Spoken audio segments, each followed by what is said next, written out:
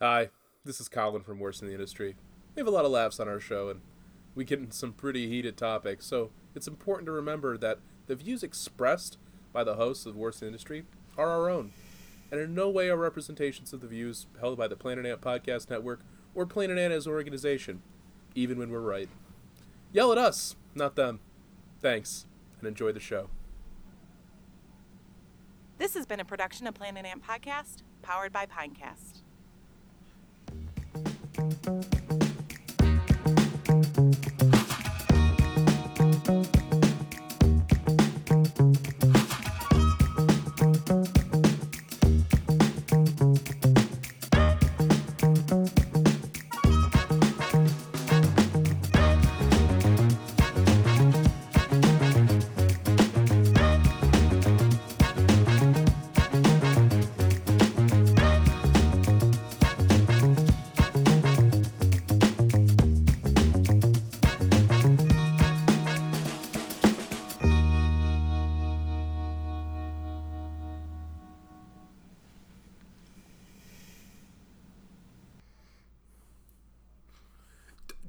Your smoke, that's the thing I hate about stoners, is like, every stoner is either like me, where they're just like, put it in my body, it says it has weed, and the other half are like, well, I want to get high, but I don't want to die prematurely. It's like, well, don't get high then. Bullshit. You see, I don't want to put anything in my body that's not 100% natural. Weed is from the earth. It's like some guy named Greg grew that out of fertilizer he bought from Home Depot. Yeah, and he's Shut been the fuck sweating up. all over it for the past 3 months. Yeah, I don't want to put anything unnatural in my body, but I would like to put the hands of somebody that doesn't believe in toilet paper all in my mouth because I'm smoking the weed they grew. Yeah, it's like the dude at my work that says, oh, I don't want to get the vaccine because we don't know what's in it. And I'm like, you eat Taco Bell every day for lunch, and you smoke cigarettes. Don't give me that shit. List the ingredients to cigarettes, but We know what's in Taco Bell. It's just all garbage. it's mostly soy. Yeah, and we also know what's in the vaccine. Mostly soy. Yeah. Mostly soy. I don't think that's I'm true. just saying, the Well, you see- listen. Bimbo 19 vaccine. Justin, what you don't understand is all of these fucking lib cucks are trying to turn us all into soy boys, okay? They're trying to get rid of our testosterone. So they're filling up these vials full of soy, so that way I'll turn into a fucking queer. Anyway, Oh yeah. No, injecting just- you with just- all of that plant Just, estrogen. you don't understand. You just don't fucking understand. These cultural Marxists, They're- Marxists. they're putting phytoestrogens in the water supply. They're putting them in the goddamn hemos, and they're putting them in the vaccine. And here's what they're trying to do. Why may you ask why they're trying to get me full of them estrogens and whatnot? It's because they want to see yours truly grow a big set of mommy milkers, flap it in the wind, in a big old badonkadonk, in a narrow waist. And they want me to say things like, ooh woo, and I'm breedable, and dom me, daddy, but I won't do it. I'm a red-blooded American man. And if I want another man to fuck me, I go to an adult bookstore or a rest area off a freeway the way God intended. When, as we all know, the vaccines are actually killed with soft kill chemicals, so that way it'll be a post-human world for all the globalists, and then the globalists will live in, they'll be in their Mar-a-Lago resorts, and they'll be able to do whatever they want, and they'll be able to fucking breed all the kids that they want and get all the adrenochrome that they could ever need so they can stay young forever, and that way in the post-human world, they are immortal. Good thing that I'm taking all this sheep dewormer. Side note, I've been shitting a whole lot of blood. I saw a tweet the other day that said, hold on, let me pull it up real quick. It made me really think that we should do this one. What, ivermectin? No, set aside 15 million Pfizer vaccines. Give them a weird new name like Hydrocyber Send to doctors, veterinarians, acupuncturists, etc. Viral marketing campaign calling Hyverzener the secret COVID cure the government doesn't want you to know about. I don't care about vaccinating these people. I mean, it's from a disease control standpoint, that's the best. yeah. That's the best way to go about. I know, this. but what if instead, and hear me out, what if instead we just let everybody die? Including us. I know that you are very interested in destroying the human I'm not. race. I'm not Colin, interested in destroying the human race. I'm interested in its destruction. Did you guys see that Owen Schroyer, the guy who runs the war room on InfoWars, got charged for the January 6th? You know, people. It's He got charged. No, he got I charged, didn't, and they're but I'm going not through this surprised. whole, oh, he's a political prisoner and blah blah blah. And I'm like, oh yeah, he had to go to a federal prison for 5 hours, and then he got let go. The same thing happened to Nelson Mandela, as we all know. Treat him like a real, actual political prisoner So- of America, and kill him in his cell, and then lose the footage. What the funny thing is they're saying, oh, it's about blah blah blah, it's about this, it's about that, it's about the globalists, blah blah blah. When in reality, There's a globalist. the reason why he got charged was because he broke the terms of his release through a plea deal for what the fuck did he do? He touched a kid? He touched a interrupted kid, didn't a like federal, like, it wasn't like a Senate meeting, but it was like something like that, and he got arrested for that, and in part of his plea deal said that he could not take part in any protests in Washington D.C. And there's a video of him burning a Black Lives Matter flag at a rally on January 6th. So Whatever, man. political These prisoner. people are stupid. These are fucking hog people. These are pigs. But the thing is they arrest him, whatever, he gets charged. That's just more fucking ammo for them. It's publicity. Like, It's they have money. Oh yeah, it turns him into a martyr. Man, speaking of fascists, I think Justin's got an episode for Yeah. us. I think it's time to start the show.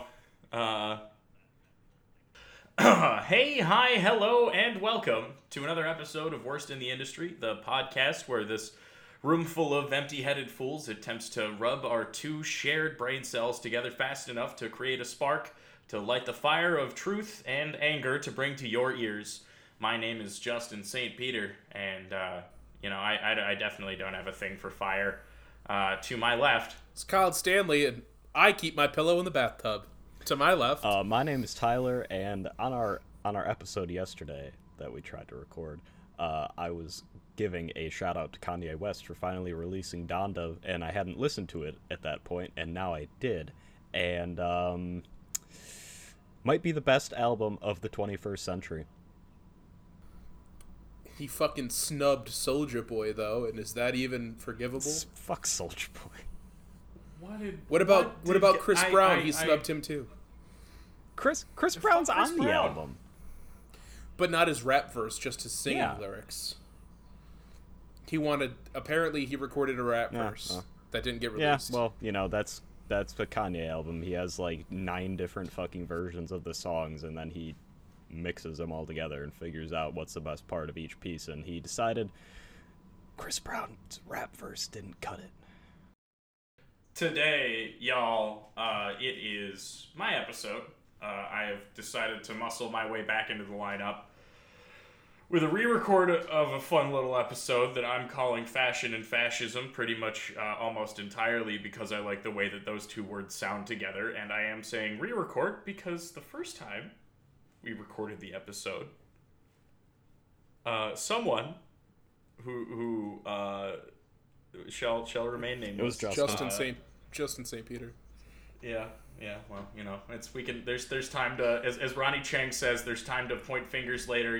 Now is the time for positive thinking. No, we're gonna and, point fingers. affirmative action. I'm No, pointing right. fingers. It was my fault. I didn't say my third of the episode. So you'll get 2 episodes this week. Thanks for bearing with us, everybody. Anyways. We're going to have a nice little episode today about Hugo Boss and Coco Chanel, 2 absolute goddamn wastes of oxygen from the 20th century who benefited greatly from both the rise and the fall of fascism.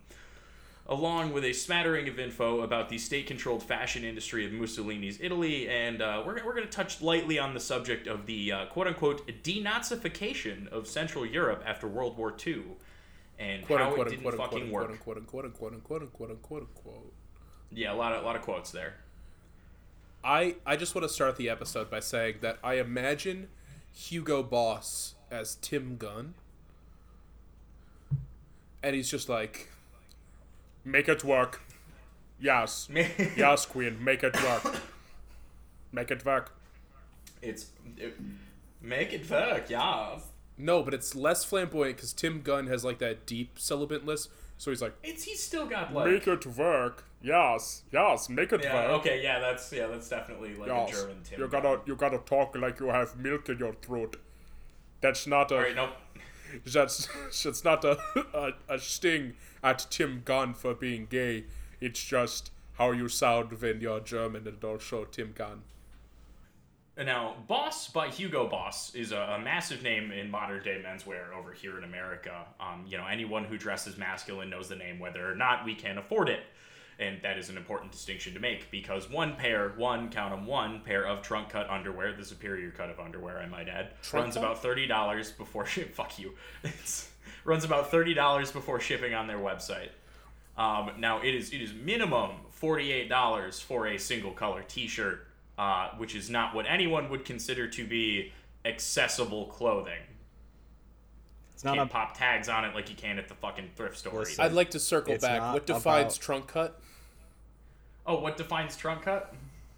It's so trunk cut is it's a lot like a boxer brief, but it's not brief cut on the front. It's not a flat front. It's there is a pouch.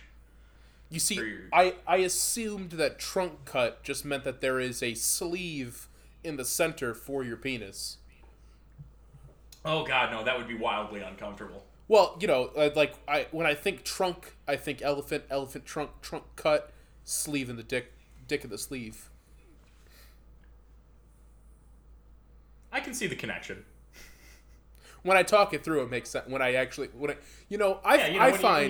write your math out. I find when you explain jokes, they get funnier. That's what I find. Yes, no, it makes it much more accessible. What's the deal with observational comedy? It's not funny. And I don't have eyes!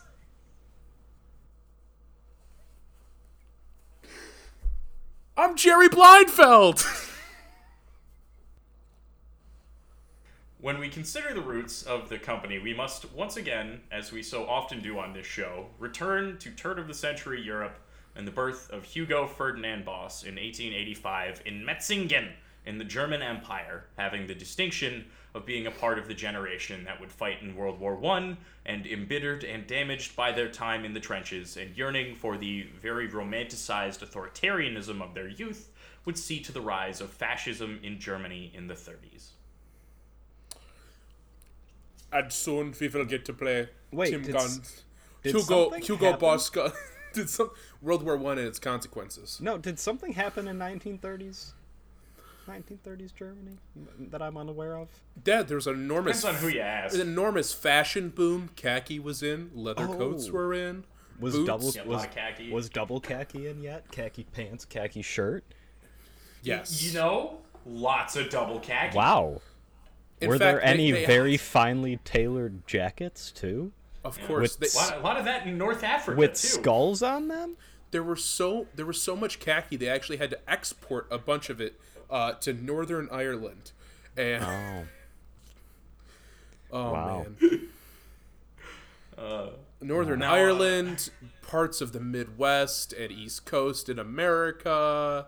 Lots of Dee Dee Ramone's house. The Ukraine. A lot of that at Dee Dee Ramone's house. There's a whole pin on the map of where fascist clothes went, and it's just Dee Dee Ramone's home address, his childhood address, and. Hugo Boss performed his mandatory military service from 1903 to 1905, and then went on to take over his parents' lingerie shop in Metzingen, as he had only one other sibling who survived infancy. Yeah, that happened a lot back then. Oh yeah, all the time. I love I love the women's undergarments, and I love wearing them around, and looking at my big hairy ass. I just want to know, what did lingerie in 1903 Germany look Oh, it was like? made of like barbed wire and leather straps. Yeah. I mean, it's not too different, but there was a lot of leather involved, a lot of lederhosen, It was like a lead bar that you had to bend around your tits until they turned purple, and on the back there was a buckle that just had a needle, like just pointed perpendicular through it, so you had to jam it in to get the whole thing closed. No, you're thinking of the Berliner model. Same thing. That's very different. Ich bin ein Berliner. Yes, you are a jelly donut. Ha ha ha ha ha ha. It's a fucking goddamn regional thing. Yeah, I know. Kennedy was fucking inbred and stupid and had fetal alcohol syndrome. But if he was one thing, it wasn't not a polyglot. He definitely did not know how to speak any other languages. He was real good at not speaking other languages. Ich bin ein Berliner. I bet you he knew enough German to get laid. Yeah, I mean, Now- he fucked a bunch of people that his dad did, and his dad was a Nazi. So he said Guten Tag, Fair. El Presidente.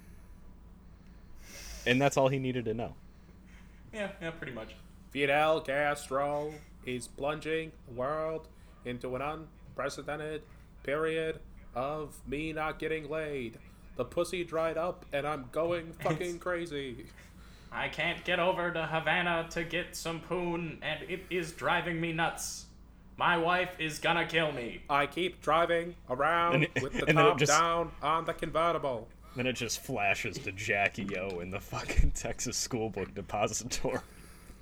I got to see that car today. Dude, Oh, I'm yeah?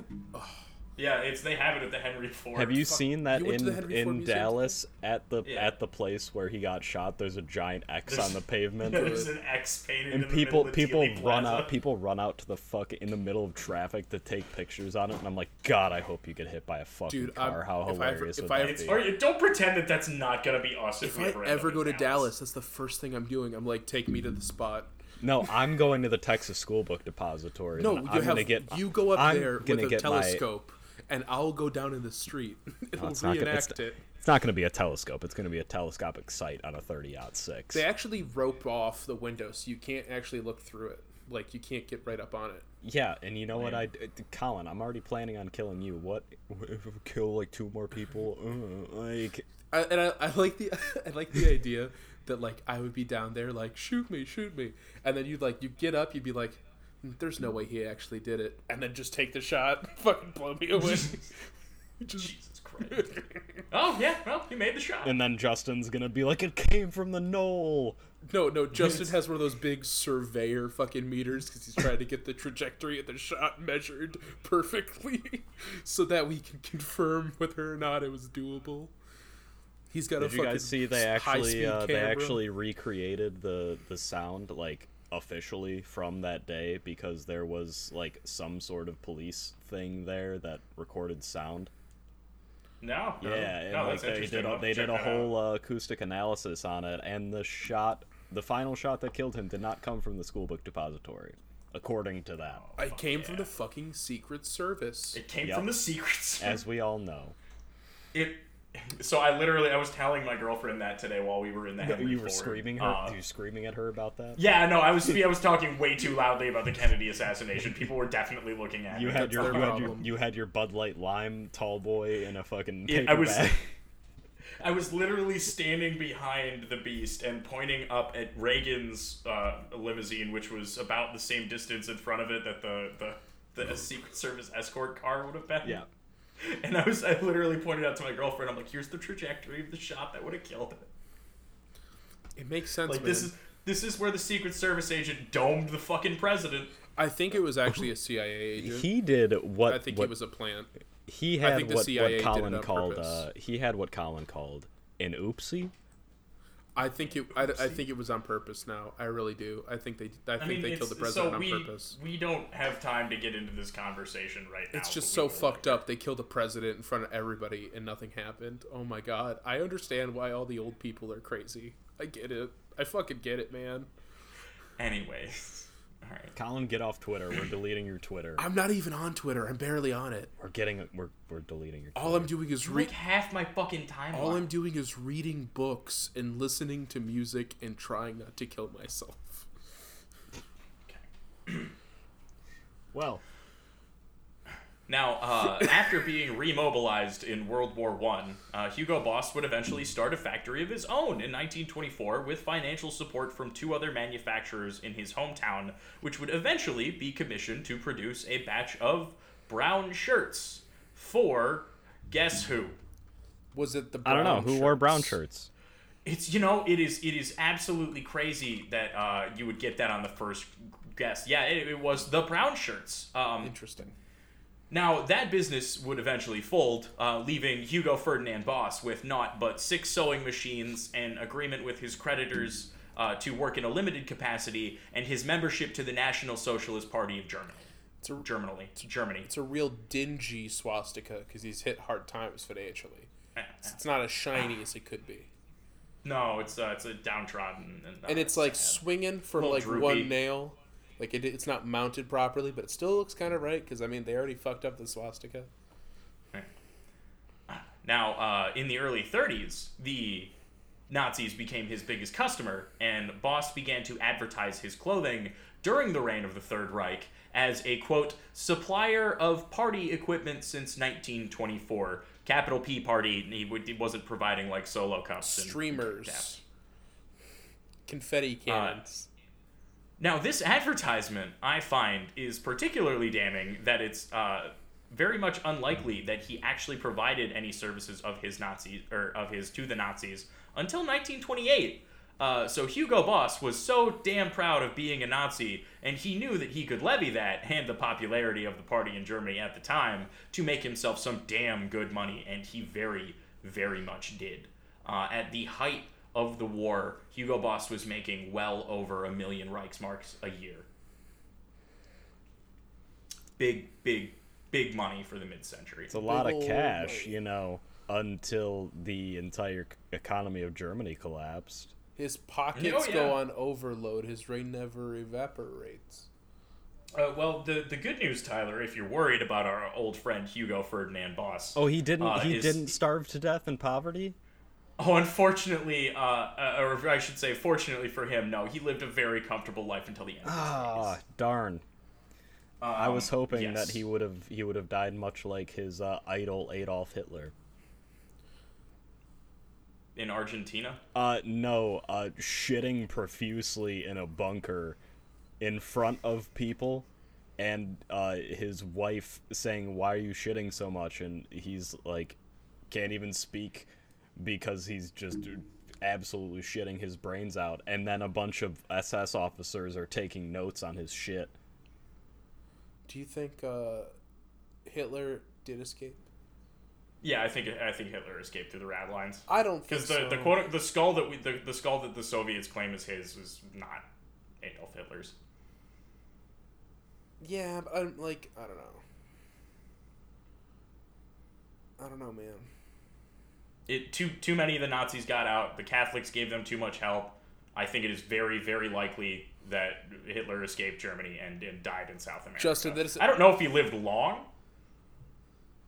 but Justin, I don't think he died in Berlin. buddy, you're not really making a whole lot of sense because you just said that the Catholics helped them out. The Catholics, they don't ever let anybody bad escape any kind of justice. They don't No. like hide or protect people that commit atrocities against the most innocent of us. No, especially if they say sorry. Especially if they say, actually, Justin, especially if they shut the fuck up and they never talk. Yeah. And they never talk about There it you go. and they shut the fuck up.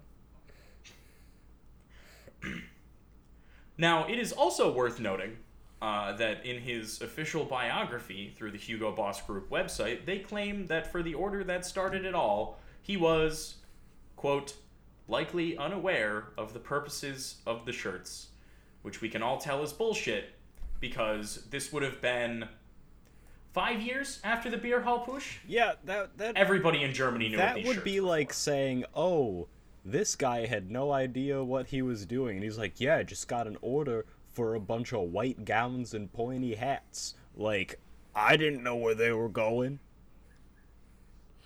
And they have swastikas on them. They're like on collars and shit. Now, one of the more notable things that Hugo Boss and his organization did during the war itself was something that many, many, many people in Germany did at that time, and that was taking advantage of the use of prisoner of war slave labor in their manufacturing plants. But for this, don't worry, they would eventually face legal action 50 years later in 1999. They did lose the case, of course, attempting to defend themselves with claims that their slaves were better treated than the slaves in other parts of the textile industry in Germany at the time. Paid employees notwithstanding. Oh, man. It's great, isn't it? Yeah. Yeah, oh yeah, it's such an expert legal defense as well. It could have been worse. Now, I could have been worse. You know what? We didn't torture them. It's and the grounds for this. I would like to say the grounds for their claiming that they were not as cruel to their slaves, because that is what these people were slaves. Is that he gave a woman time off. Hugo Boss gave a woman time off because she had a mental breakdown. What a good guy. One woman once. What a good guy. Hugo Boss was like, honey, you must get up. You must get up. Yes, queen. I take as much time here. It's focus on yourself and mental health. Ost, have you thought about going to the doctor and having him perform electric orgasm on you? So that have you thought about getting your clitoral hood severed? You can get your humors right, because I cannot have crazy woman in my shop. So if you could, have you considered a lobotomy? Have you thought about what this is going to do to my business? If there is a crazy woman in my shop, I need you to go get your fucking clitoris stimulated, or I will send you to the fucking camps myself. Yeah, that sounds about right. Now, upon losing this lawsuit, Hugo Boss, the organization, was forced to issue an apology.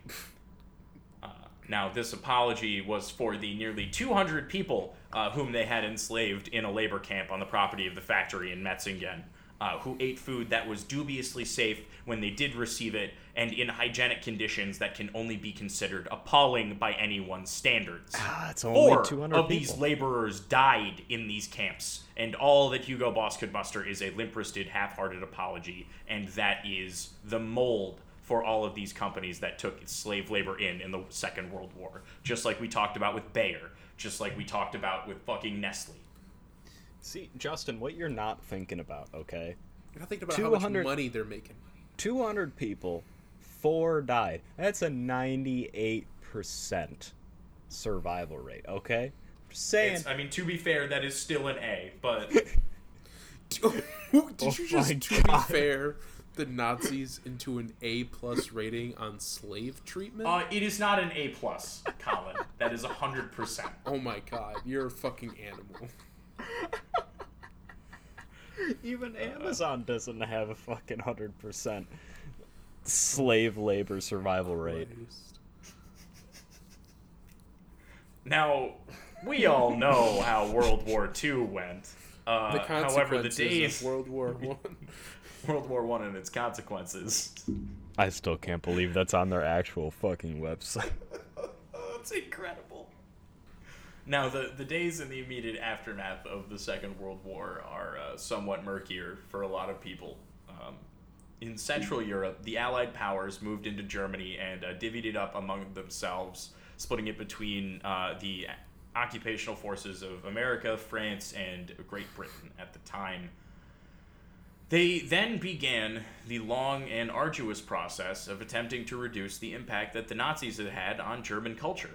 And I do point out that this, quote, denazification process was incredibly difficult because party membership, as well as membership in Nazi party-related groups, such as the Hitler Youth, the German Labor Front, and the National Socialist People's Welfare Organization, numbered close to 45 million people. Christ. And on top of that, there were quite literally millions of buildings, statues, monuments, swastikas, etc. that the Nazis had erected during their rule of Germany to be destroyed, defaced, or otherwise denazified. Now, this denazification process also targeted specific individuals of high influence who had been associated with the party, like our old friend, one Hugo Ferdinand Boss. Hugo Boss. Almost. And I mean, I think it bears mentioning. Why don't you go make more garments for me? The garments are so important for me to make because then I make money off of it, and I need to sell them. I need to sell them to stupid Americans who don't even know who Hugo Boss is. Me, Hugo Boss, the Nazi. Anyway, why don't you go make those garments, or I will send you to the. Oh wait, never mind. They liberated all of those. I will Jesus, reduce your pay and your hours. This is an extended bit. Making a cinematic universe out of Hugo Boss. Ugh, I'm better than fucking Marvel. Oh, the denazification really didn't do what it said on the tin. Like, no, didn't really get any Nazis out of power. It was like used as justification to like persecute left-wing groups and left-wing public officials. And wow, imagine that. Every now and then they'd get like a big symbolic never one, happened before. like Hugo Boss. Like we got the garment maker, but we didn't get the guy who's gonna like be president. Like, yeah, we didn't get Werner von Braun, who will make us. And just rockets like and fucking Operation Paperclip, which is just its own fucking American version of a fucking rat line, like just absolutely bald faced, just going. Yeah, we didn't have a problem with anything they did. We just thought it was more profitable to fight against them. Yeah, we just wanted rockets. They were allied with the people who fucked with us, so...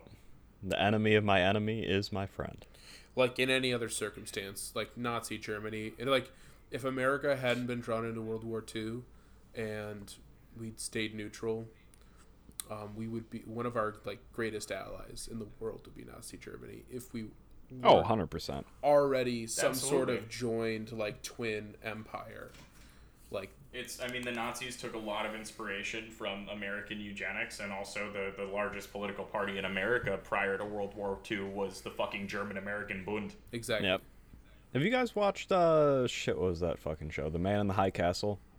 No, not yet. You should watch it. It's actually pretty good. Nice. Is that based on a book?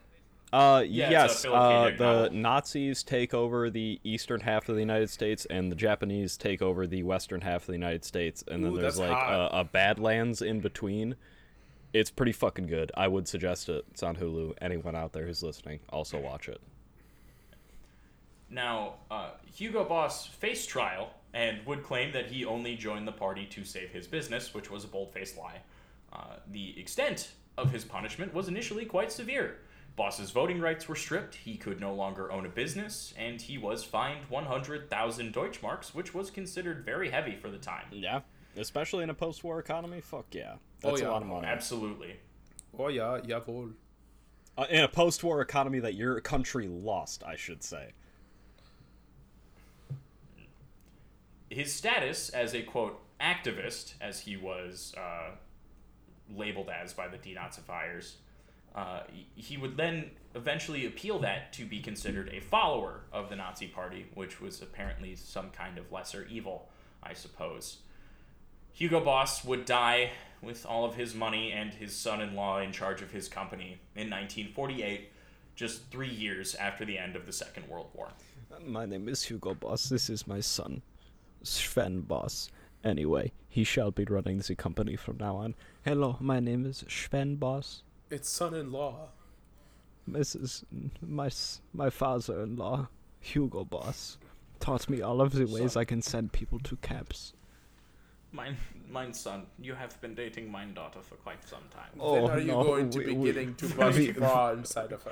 We are having this talk. Going to begin shooting your sweet cream into her milkmaid's food. Now I know. When will you begin to...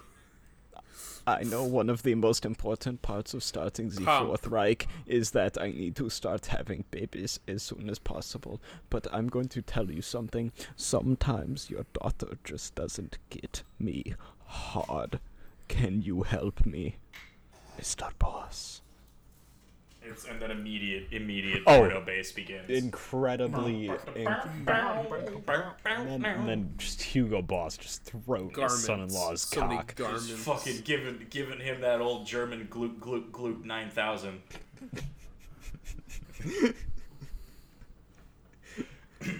Ugh, God, I'm fucking terrible.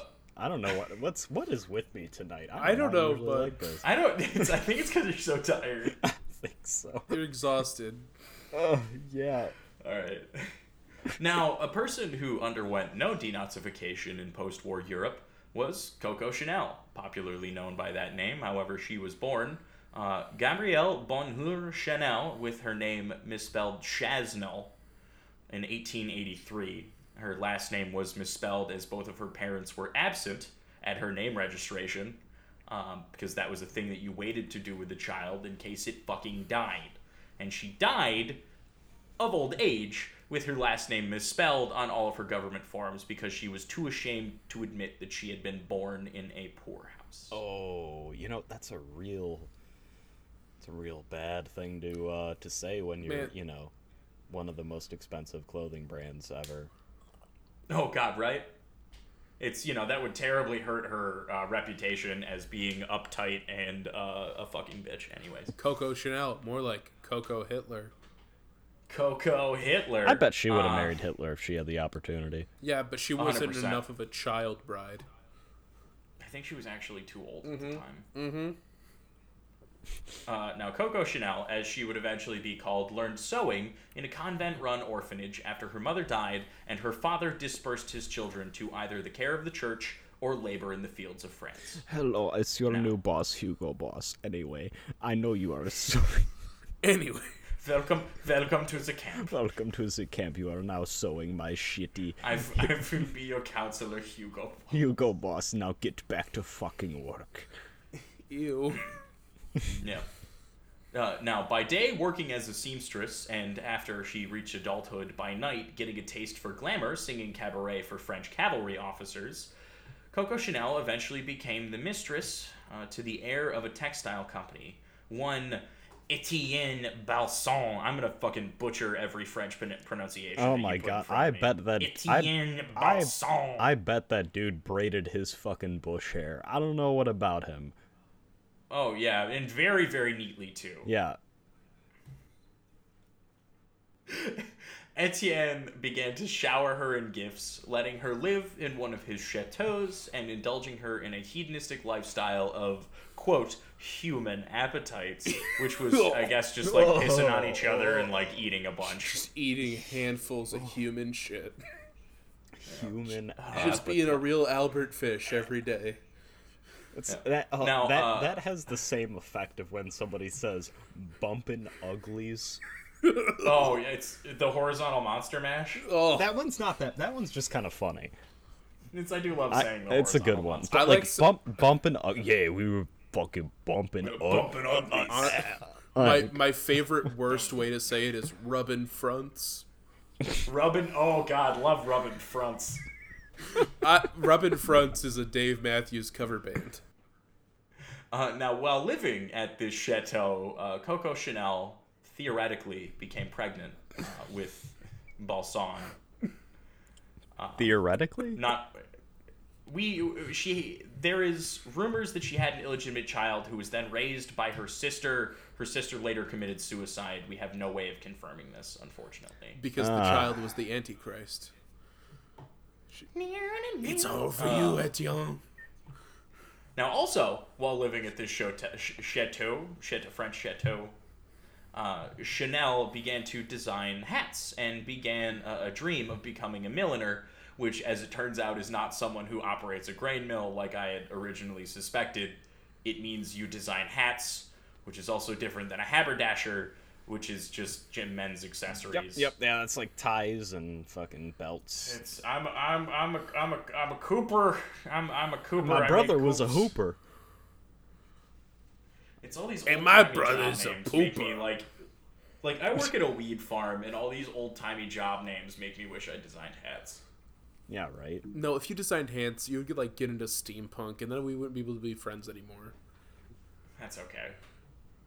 It's if something is destroyed by the truth, then let it be destroyed. If you ever get into steampunk, I will end my friendship with you. I was into steampunk when I was like 11. Yeah, that like happened. That Went and passed when we were like 11, 12 I'm years just old. saying it. If you ever rediscover it, friendship over. No. I can't. Diesel punk is where it's at anyways. Okay, we'll talk about it, but I cannot tolerate steampunk. Gabrielle eventually found funding for this millinery through an English aristocrat, friend of her lover, and also one of her lovers, one Captain Arthur Edward Boy Capel. So she's a girl boss, is what you're telling me. She's gaslight, gatekeeping, girl bossing all over France at this point. Good for her. She's fucking like a Nazi Jean-Luc Picard. Go off, Queen. Oh no, the Nazi comes later.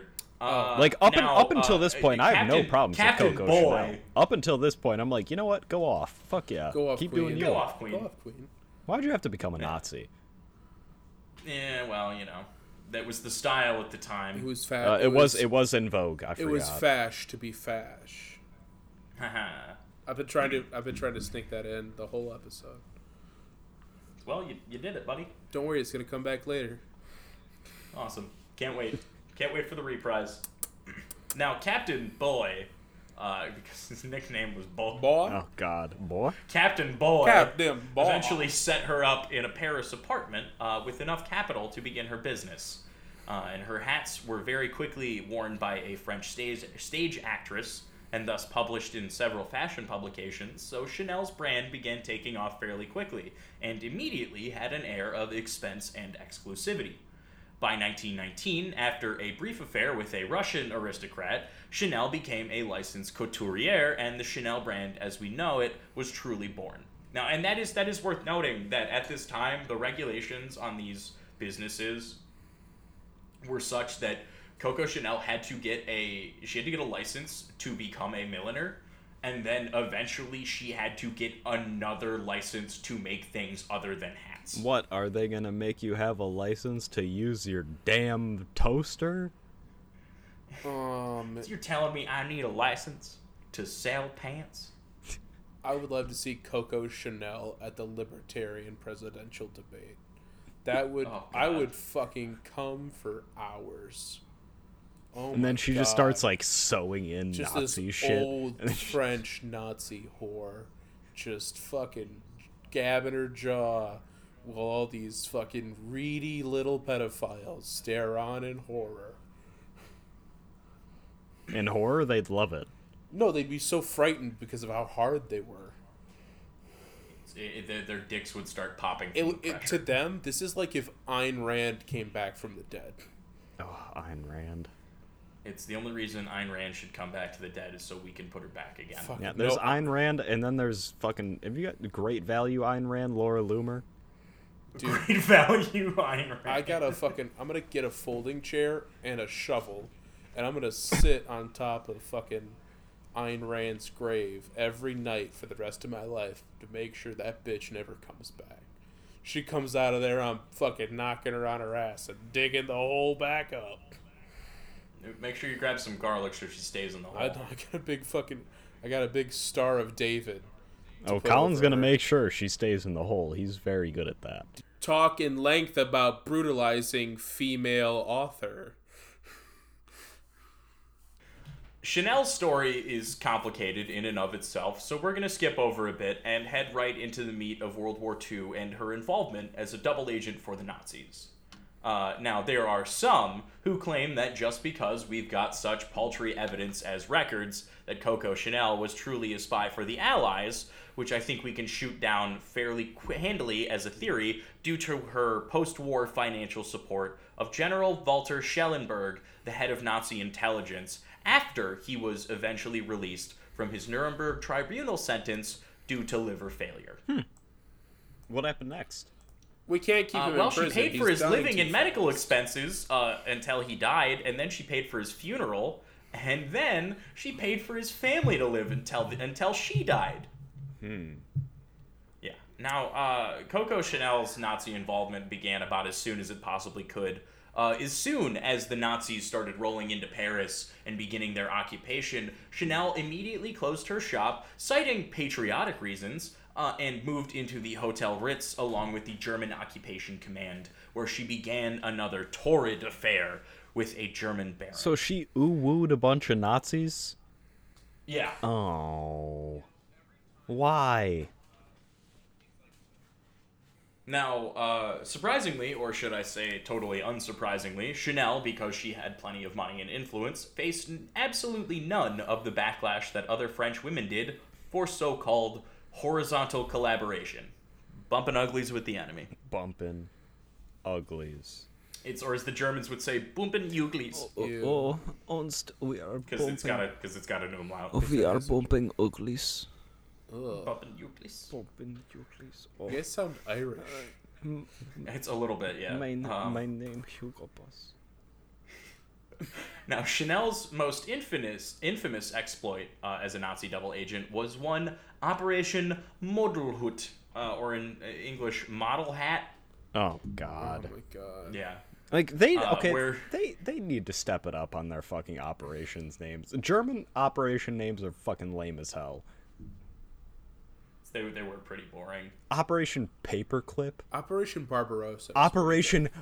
Midnight. Well, Barbarossa's Operation. a great name, but it was also a total failure. As we all know, it's a good name. That's what the best operation ever. Operation Midnight Climax. Well, that's Operation Midnight Climax is probably best name ever. I do like. Well, what did they name the proposal to blow up the moon? Oh my God, I don't remember. That was pretty dumb too. Anyways, now this plan, Operation Modelhut, where it was one where she was to act as an agent of the Abwehr, the German intelligence service, and to create a paper trail of peace talks between the SS and the Allies when the war began to favor the Allies, inevitably. This was to be done in concert with fellow German agent and lover, once again, Baron Hans Gunther von Dinklich. Under her request, surprisingly, an Italian woman named Vera Bate Lombardi was also recruited, possibly to act as a courier, unwittingly, and also theoretically because Coco Chanel was in love with her. We know this because of Nazi records that claim that she had lesbian tendencies, particularly towards this Lombardi woman. Oh. Yes. Now, the plan was a harebrained scheme proposed by none other than Coco Chanel herself to her superior, Walter Schellenberg, the man who she financially supported until the end of his life, in which Chanel would persuade Winston Churchill, a man with whom she already had a personal relationship, to at least open up negotiations with the Nazis again. Now, the mission, as is totally expected when you put a fucking fashion designer in charge of espionage, was a terrible failure, as Vera Lombardi, an unknowing patsy at first, discovered the true allegiances of her companions and outed them both to the British Embassy in Madrid as German double agents. Good for her. After the war... Good for her. Yes, good for her. R.I.P. Jessica Walter. R.I.P. Forever in our hearts. Oh, yeah. After the war, Chanel was brought to trial by French collaboration courts, however, was freed as they could apparently find no documentation to support evidence of her collaboration. Now, we know now that this is because of the intervention of Winston Churchill. However, the depth and motivations of his interference are still a mystery. The only things that we know today about it are due to declassification of documents from French intelligence agencies. What an awful bitch. Glad she's dead. Yeah, just what a fucking stupid motherfucker. However, despite being as much of a stupid motherfucker as she was, Coco Chanel remains a name among the other fashion giants of today, like Gucci, Versace, and Prada. However, unlike Chanel, these brands in particular take much more influence from the aesthetics of fascism, particularly the fascism of Mussolini's Italy. After the black shirts marched on Rome, Mussolini began the process of manufacturing a unified Italian identity through propaganda, aesthetic control, and careful consideration of give and take with the other movements present in Italy at the time, such as a burgeoning feminist movement. He did so while still doing his damnedest to retain an iron fist of control over the state of Italy. And that's all, like, very, it's very interesting that those are like the specific points that we're covering in regards to this fascism, fashion and fascism, and that Umberto Eco also kind of covers in his essay, or Fascism, where he talks about how like hierarchy has to be reinforced in fascism, and how oftentimes like the surface ideology is one of social reform, like the co-opt feminism of Mussolini's Italy. That it's like it's not real. It's like a sheep dipping effect, that they're trying to put their foot in the door as progressives, but ones that higher ups who also reinforce that hierarchy aren't afraid of. They're not worried about like a socialist government that's going to take away their assets or, you know, expropriate their funds, because they know that they're just as right wing as they are. Exactly. Now, through state control of fashion publications, for example, the Italian fascist regime pushed the look of the new Italian woman, exemplified by rustic Italian clothing like chandelier earrings and full skirts. La Nuova Italiana, as it was known culturally, was almost an attempt at ruralization to return women to the idea of the homestead for baby making exclusively, because boy oh boy does fascism cost a lot in human lives, and those barracks aren't going to fill themselves. Gotta have Eventually, a lot of babies. It's gotta be a lot, tons of babies. A lot of babies. Oh, I love so many babies. So much of the baby. So many a bambino. Oh, little baby linguini. Now, eventually, this control of the fashion industry expanded from just the publications to the creation of an entire bureau in the Italian government itself, the ENM, or the National Fashion Board of Italy. Now, making pushes to, quote, buy Italian, the Italian government touted rayon, a more locally accessible alternative to French silk clothing, as the textile of independence. Does anybody else smell freedom fries? Yep. I smell freedom fries. Rayon is a pretty great material, though. It's not a bad material by any stretch of the imagination, but we can add, there's a very clear comparison. Oh, it is absolutely freedom the same fries. Bullshit that our government pulled in the early 2000s when we were beginning our war in Afghanistan and Iraq. Oh, and still pull because they say, oh, make sure you buy American cars, and 80% of the Ford F-150 is built outside the U.S., and currently the most American-made truck is a Toyota. Is it the Tacoma? Yeah. And it's a way better truck. Yeah. Now, despite the public denunciation of feminism and the forced cult of motherhood of the Italian fascists, they co-opted the look of a movement of working Italian women, which was associated with a pre-fascist movement which had existed to represent rural and working Italian women, in order to shift the focus from a labor perspective to a nationalistic perspective. And this is something that we are going to see over and over and over again in these fascist countries, from Mussolini's Italy to Franco's Spain to Germany's or Hitler's Germany. I actually don't know that much about fascist Sweden in World War II, but I would like to look into it. Now, lastly, despite the public support from the Italian government of La Nuova Italiana, Mussolini actually did everything that he could to undermine the voting and working rights of women in all of Italy, while still parading this symbol to his own ends. The populist nature of fascism requires the co-option of these working class movements, because fascism understands that it requires the support, or at least the initial support, of the working class people. I mean, not every political system understands that to some degree or another, that you need to have the people on the ground, at the very least superficially, on your side. And this was a very easy way for Mussolini to attempt to push that aesthetic and that lifestyle that the Italian fascist regime needed in order to maintain that iron control over all of Italy.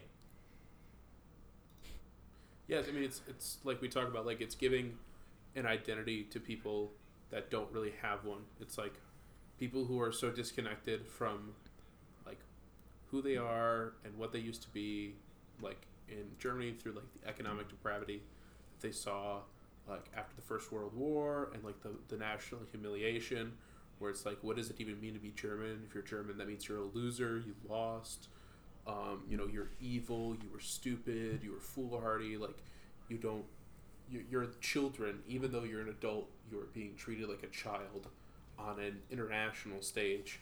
And being a Nazi and having that like blood, that inherent part of you that you couldn't change and like you didn't actually earn, but that you can now use this as the coagulant. You form the identity around it, and then that makes you better than other people, even, and then it makes it even easier because you feel that superiority to narrow in on that one minority.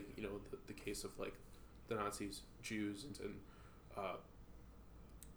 Slavs, and like anybody they saw as like ethnically inferior. And then the Italian fascism was mostly more about that like Roman idea of like domination and like soft integration to an extent, but still out of like a nod to the Nazis, kind of incorporated that anti-Semitism, and obviously a lot of the issues they had with the travelers, because they're just cultural history and biases. Yeah, fascism is the aspects of it are different in the different places where it is, but it is still very much the same movement, and it needs to be. In order for it to work its maniacal fingers into the aspects of our lives. It's hyper-regional. Like, that's why, like, the Nazis can be, like, those neo-pagan atheists who believe in, like, man is God and can boost themselves to the level of God, versus, like, Mussolini's rather just, like, completely atheist, not really neo-pagan, just, like, that kind of Roman aesthetic. And then Franco is, like, hyper-Catholic, and everything is Christ and the church, and this, more, it's a tradition. It's like that medieval tradition, that Inquisition tradition, just like Germany's drawing on like when the Gaul were like a thing in the world that could really fuck you up, and Italy obviously with Rome, like it's that return to like this romanticized period to create an identity that never existed, based on assumptions that oftentimes are completely ahistorical and untrue. It's just enough to get somebody fucking excited about stomping somebody to death. No. It's not about, the true Teutonic history or anything like that. It's about Wagner and swastikas and the pageantry of it exactly.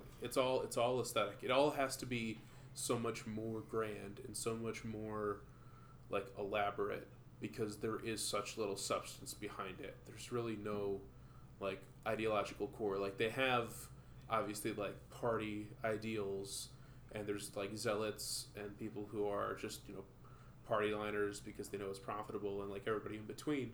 But like there's really not much. Even the zealots, like if you interrogate their beliefs, they are fucking like 3 inches deep. There's no depth there. It is like nothing. It is all based on aesthetics. It's all based on self-validation. No, 100%. Well, that, kind listeners, is exactly why we here think that Coco Chanel, Hugo Boss, and, unsurprisingly, Benito Mussolini are some of the worst in the industry. Hot take. It's a scalding hot take. Super hot take. Benito Mussolini, possibly bad. Maybe? What about the trains, though? I've heard they ran on time. Oh, man, you know what? I hear great things about those fucking trains. They ran on time, so, I mean, what more could you want? They're just fascists. Forgives everything else that they do. Yep. Yeah. All right, well, thank you for tuning in and listening once again. Yep. And we always appreciate it. Weird thing to shout out, but big shout out to last podcast on the left for rolling through. We saw the show. It was great. We went to the live show. Yeah, thanks for coming to Detroit. It was a great time. It was a lot of fun. We had a great time. We know you're not listening. We know you're not listening, anyways. but loved it. Yeah, great time. Later, folks. All right. Thank you again. Yeah. Kisses. You catch us on the socials. They'll be up in the episode description. Go ahead, and if you have a terrible work experience, malicious compliance, any sort of just OSHA bullshit violation. boss you've ever had to deal with, OSHA violations that you've been told to sweep under the rug. A-frame ladders, man. Just They're any- son of a bitch. Anything bad that happened at work, just let us know. It'll be fun. Yeah. Let us know. Let us know if we can talk about it on the show, and we would love to talk about it on the show. And even if we can't talk about it on the show, we would still love to read it. Yeah. Yes, absolutely. We appreciate you, appreciating us, appreciating you. All right. Well, this will be the first episode of this week. Second episode is going to be coming out in a couple days, and you'll see it then. Thanks for listening. Bye-bye. Kisses. Bye.